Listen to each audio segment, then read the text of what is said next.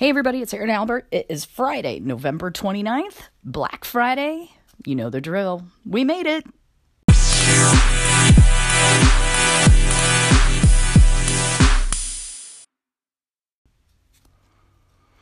Hope everybody had a fantastic Thanksgiving. And if you live, of course, OUS, a fantastic week and Thursday. I am back. I'm a little tardy this morning because I got up early. And I was working on final preparations for the non-traditional healthcare professional elective. Had to get all the judges' paperwork together, send out a message to the students to get them prepped for their final oral presentations. I've been grading the written presentations. It's a lot of work at the end of the semester for a lowly professor or a lowly clinical instructor in my case. But I'm excited after reading and starting to assess some of the written dossiers that the students turned in. They're doing a phenomenal job. I love that. I think we've had a modicum of impact on them, so that pleases me. But it brings up another situation on this Black Friday that I know I, from time to time, struggle with. And right now, you'd think at the end of the year, things would be kind of wrapping up and calming down, and you'd have less on your plates. And I know there's a lot of literature out there that says busy is the new stupid. But first and foremost, I don't think we all have a choice as to how much busyness we do or do not have in our workplaces. So I don't like the smug tone of a lot of those articles on bragging about being busy and how you're stupid if you're busy. I completely disagree with that. I think some of the people that are doing the most interesting things career-wise, professionally, are just perpetually busy. I'm honestly myself included in that. I'm busier than I've ever been, and it's not a badge of honor. It just is what it is. So here's what I do when I start getting a little overwhelmed by the cult of busyness. Just like I did this morning, I was up at 5 a.m. and I decided that I was going to get my calendar out and get my you-know-what together. So what I did was I went through all the things that I have coming up in the next 2 to 5 months-ish, really focused on the next couple of months. Made sure that everything I'm responsible for delivering is on my digital calendar. That is so important. Meaning not only are you going to put the items on your calendars, but you're also going to block time to produce whatever it is that's due on your calendars as well. Because if you don't block the time, that cult of busyness and everyone else's urgence become your importance. And then last thing you know, you're scrambling last minute to do the things that you need to really focus on. So those are kind of some of the steps that I took this morning, particularly with this certification as one example that I'm working on right now. It's 15 weeks. We just had the classroom didactic week full portion of it a week ago. And so that was easy to block on my calendar, but the coming weeks, the additional 10 weeks of learning activities, I needed to get on my calendar this morning, which I did. But if you don't put it on, you'll just keep wondering. And then the first time you miss an assignment or something that's due, I know I do, I freak out. So I just didn't want to do it that way. Okay, so get everything on your calendar. Then the next step that I take is I start at today and work forward. Meaning, so for example, today I have a couple of podcasts, episodes with guests scheduled. So I have to make sure that I have my ducks in a row for that. Then I look at the weekend. I really don't have a lot going on the weekend. But then when Monday hits again next week, I've got a webinar at work.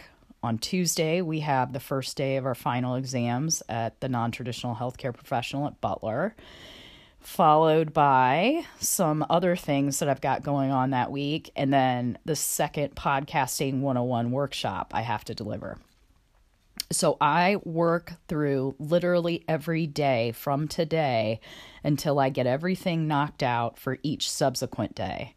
That, for me, is the best way to plan ahead. And when I get to very, very short turnaround times, like I feel like I'm doing right now, I have to break it down into kind of today forward. Normally, I'm much more of a futurist, but for some reason this year, just don't feel as organized. Also, this weekend, I put together a piece on Mind Your Midyear, meaning mid-year, ASHP's mid-year is coming up. I know there's a lot of P4s out there with ratcheting anxiety over it. If you're not familiar with the pharmacy world and mid-year is basically the big conference. It'll be in Las Vegas the week of December 10th-ish this year, where final pharmacy year students go out and interview for residencies and or fellowships. It is kind of a stressful meeting simply because it's huge. Number one, over 20,000 people attend it. And number two, you really have to go into it with a plan. So just like I talked about as an adult, adulting in the real world, you too as a student must also have your you-know-what together before you even get to mid-year. So I wanted to ratchet back some of that anxiety. I reposted over at LinkedIn on a long post some of the things, podcasts, articles, etc., that I've collaborated and or written in the past to help you, if you are a P4 pharmacy student, getting ready for Vegas and mid-year this year. So go back and review those. Hopefully there's some checklists there for you, some things to think about to get your own ducks in a row before you head to mid-year. And I would say my biggest piece of advice for that is bring something unique to the table. There are so many great PharmD candidates. They are all rock stars academically, but they're all at the end of the day just pharmacy students. What is your unique flavor? I don't know what that is for each of you, but please bring some of that uniqueness, that weirdness, and weird is good. Bring something that's your sticky factor when you're interviewing with 5 million different residency directors. Be memorable. Be enthusiastic, but most of all, be memorable. Do something different. So there you go. Also this weekend, while the turkey was in the oven, I had the opportunity to finally map out my team's strengths at work.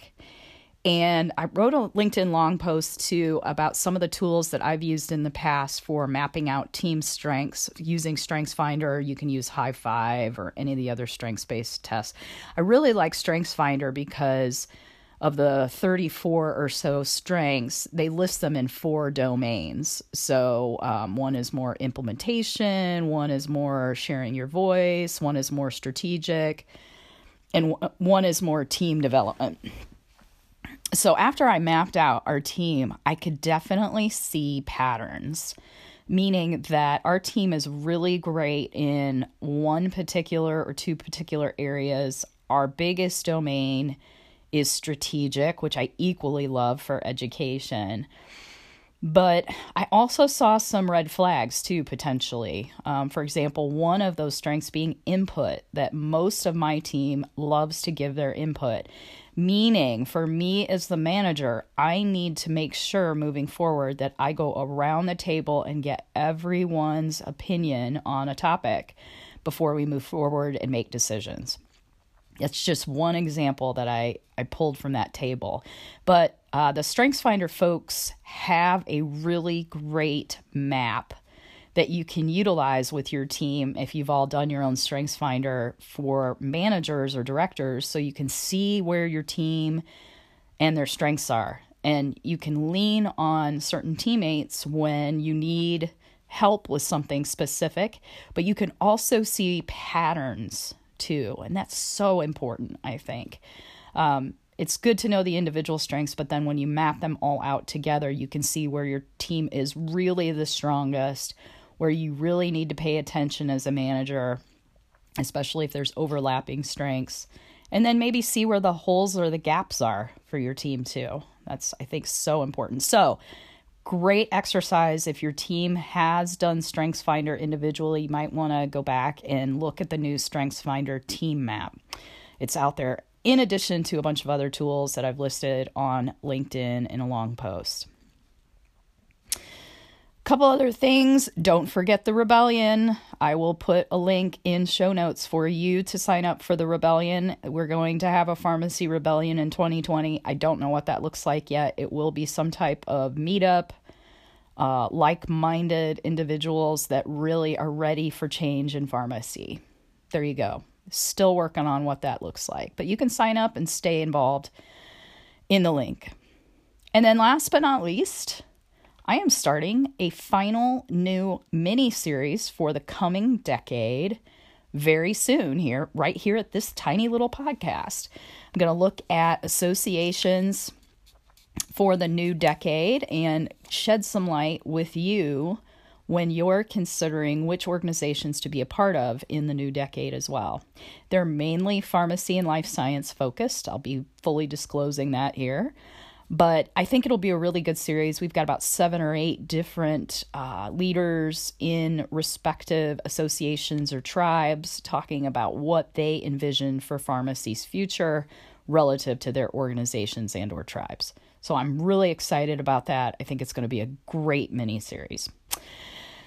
That's all I got this Friday. I'm going to go back to the books, hit it. I still feel like I'm behind, but I am going to catch up. No Black Friday shopping for me. I actually did a little bit online last night, but that's all I'm going to do this year. There you go. Whatever you do, eat the leftover turkey, go shopping, enjoy your weekend, do what you do best, and I'm sure I'll be back soon. Take care.